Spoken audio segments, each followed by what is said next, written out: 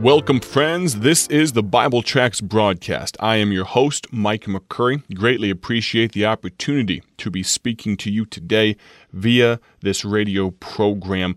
We have a lot going on today. We are going to jump right in. I have an important letter to share with you from over 25 years ago. This is a testimony of salvation from now a brother in Christ. Here's what he has to say about how our tracks impacted his life for the better, for the best, you could say.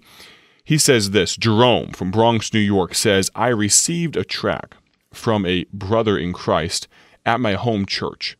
I had been in church all my life, but I had never let God be totally in control of my life. I had never accepted Him as my Savior. I read that tract, and God delivered me from my years of drug abuse when I accepted Him as my Lord and Savior. I'm now studying to one day, if it's God's will, to be a youth pastor. My goal, my aim now is to be a disciple maker for Jesus. God has always had a plan and a purpose for me, but it took a while for me to realize it. The key was me admitting that I was a sinner, confessing my sins, asking for forgiveness. Praise God, Jerome. 25 years ago, we received this testimony of Jerome receiving Jesus Christ. Here's a question for you, my friend. Maybe you've been in church your entire life. I don't necessarily care what type of church you are a member of, what denomination you ascribe to.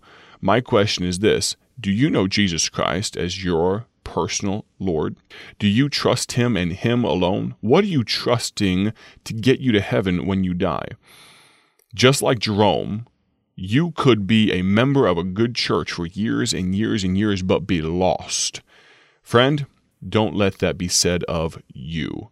Echo Jerome, some 20-something years ago.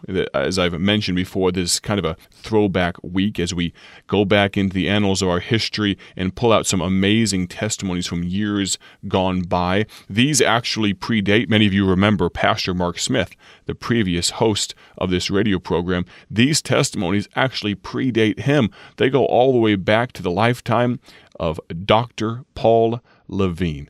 I'm so excited to share them with you. We'll finish out the week with one more tomorrow. Before we go too much further, though, we are going to take some time to talk about the enemy.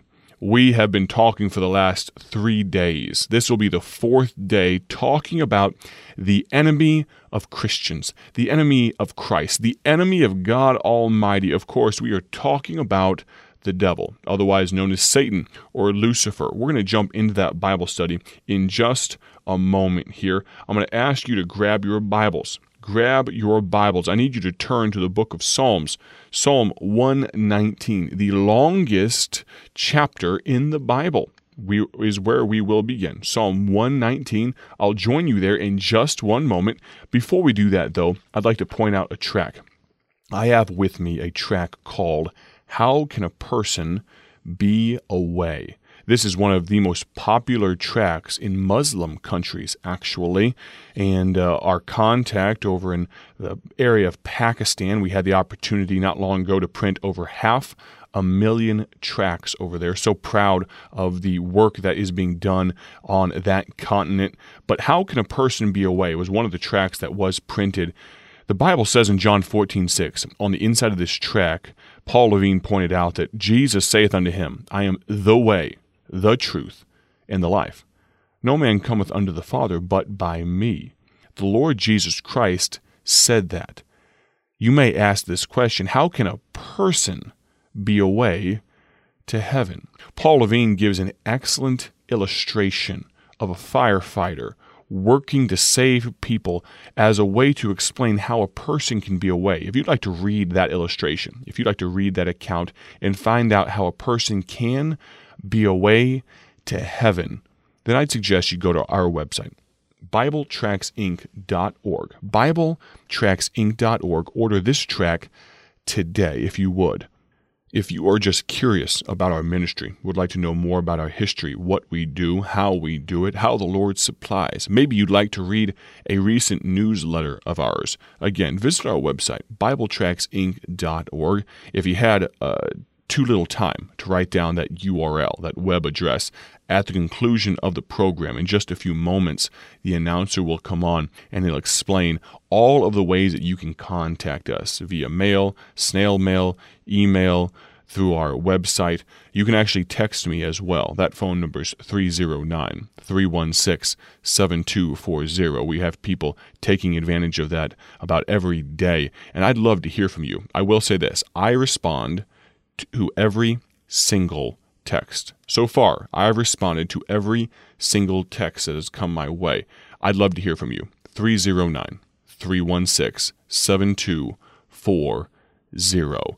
Now, let's turn our attention. We are going to conclude our study of the imitator, the perverter, the evil one, Satan, the devil. I'll be honest with you, I don't enjoy this subject immensely. This spirit, this person, the devil, has destroyed so many lives, and his goal is to destroy so many more. I don't want to give him any fame or infamy, but I do believe God's people do need to be aware of his wiles, be aware of the dangers of toying with him. The devil is not some house cat. No, the devil is called a roaring lion, seeking whom he may devour. We're in Psalm 119. We'll get to that verse in just a moment here, but we've been talking about, yesterday we mentioned his first characteristic, the fact that the devil is a liar. Jesus called him the father of lies. His goal, one of the best ways that the devil uses lies to his advantage, is he mixes truth with error. This is where often cults come from, false teachers. He mixes in just enough truth to make it sound believable. He'll lie about anything, but he loves to lie about the Bible, Jesus' deity, the virgin birth, salvation, and even who he is. Do you understand that if the devil can get us to believe even one of his lies, that he has a grip on our life? He puts his lies in all sorts of media, whether it be television, through your smartphone, social media, magazines, the educational system. The devil is the prince and power of the air. He would love nothing more than to pervert truth with his lies. That's the first characteristic of the devil. Next, he is a perverter. This is just another of his characteristics. He likes to pervert. That means to change something from its intended purpose. There is nothing that God has made. Understand that God is the creator. The devil is the perverter. The devil takes the amazing creation that God has put together, and his goal is to rend it, to tear it, to mold it into something different. Understand this, that the devil will do anything in his power to get you just a little bit off of God's will. The devil doesn't need for you to be horribly into sin. He wouldn't really care if you became a mass murderer. I'm sure it wouldn't bother him at all either. But that's not necessarily his goal. Do you understand that the devil doesn't need you to fall into the grossest of sins? All he needs you to do is to take one small step away from where God wants you to be. If perfection is the goal, though we understand we will never meet that goal here on earth, but if our goal is to be as Christ-like as possible, to be as close to Christ as possible, all we have to do is take one small step away from that aim, and we are fulfilling the devil's purposes. Don't let him pervert your life. He is an imitator.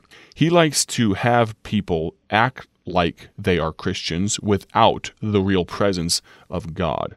Remember, in the book of Revelations, we won't take time to go there, but the beast and the false prophet in that book are his imitators. He has always had false religions, preachers, Bibles, and miracles, but all false. In the Old Testament, remember Pharaoh had magicians who could imitate Moses' miracles, but yet they were not filled with the power of God. Let's talk about the devil's appearances very quickly. He has made 3 appearances in the Bible. First, he appeared in the Garden of Eden. Remember, he was trying to mess up or foil the perfect environment with the lust of the eyes. Later, he appeared in heaven before God, accusing Job. Lastly, he appeared to Jesus after Jesus had fasted 40 days. The devil always likes to kick people when they're down, and he always likes to tear at God's people. whether it be coming directly at God himself or accusing us before God. His temptations are always persistent. He doesn't give up very easily. Remember, he tempted Christ himself 3 times. He will like to use doubt, discouragement, confusion, false teachers, your past, guilt, pride, old friends, hypocrites, jobs, anything he can to keep you away from the center of God's will. Now understand that these notes that I'm giving you right now, they can be found in lesson number 5 on the enemy. That is discipleship study number 5. You can actually get that for free from our website, BibleTracksInc.org. And I apologize for maybe not mentioning that yesterday, but I'd love for you to access this discipleship study. We'd love to mail it to you completely free of charge. Do you understand that the devil has a pretty good track record against God's people? Remember, he used pride to defeat Saul. He used lust to defeat Samson. Rebellion got the prodigal son. Lust and pride got David. The rich young ruler liked money.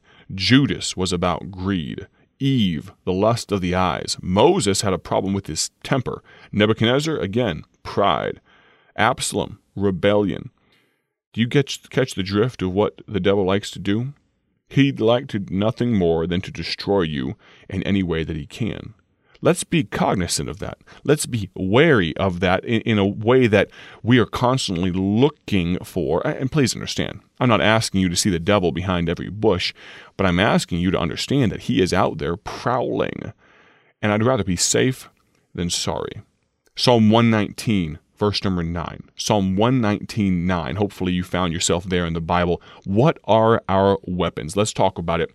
Wherewithal shall a young man cleanse his way? By taking heed thereto according to thy word. The 2 most effective weapons against the devil are the word of God and our testimony. Daily taking time for God's word will keep us filled with holy desires and therefore reduce the amount of service area in which the devil can even attempt to tempt us. Memorizing scriptures, prayer. Ephesians 6:17 says, and take the helmet of salvation and the sword of the Spirit, which is the word of God. Friend, you should expect resistance. The devil would like nothing more than to destroy your life, but God wants nothing more than for you to be a successful, encouraged, vibrant, joyful Christian. I pray that you have a joyful rest of your day. Would love to hear from you. My phone number, 309-316-7240. God bless. Thank you for joining us today for Bible Tract Echoes, a ministry of Bible Tracts Incorporated. If you would like to receive a free sample packet of all of our tracts, you can contact us by calling 309-828-6888. That's 309-828-6888. Our mailing address is P.O. Box 188, Bloomington, Illinois, 61702. A faster way to contact us is to go to our website at BibleTracksInc.org. That's BibleTracksInc.org. There you will find more information about our ministry and details on how you can support Bible Tracts Incorporated. Thanks for listening, and may the Lord richly bless you as you serve Him.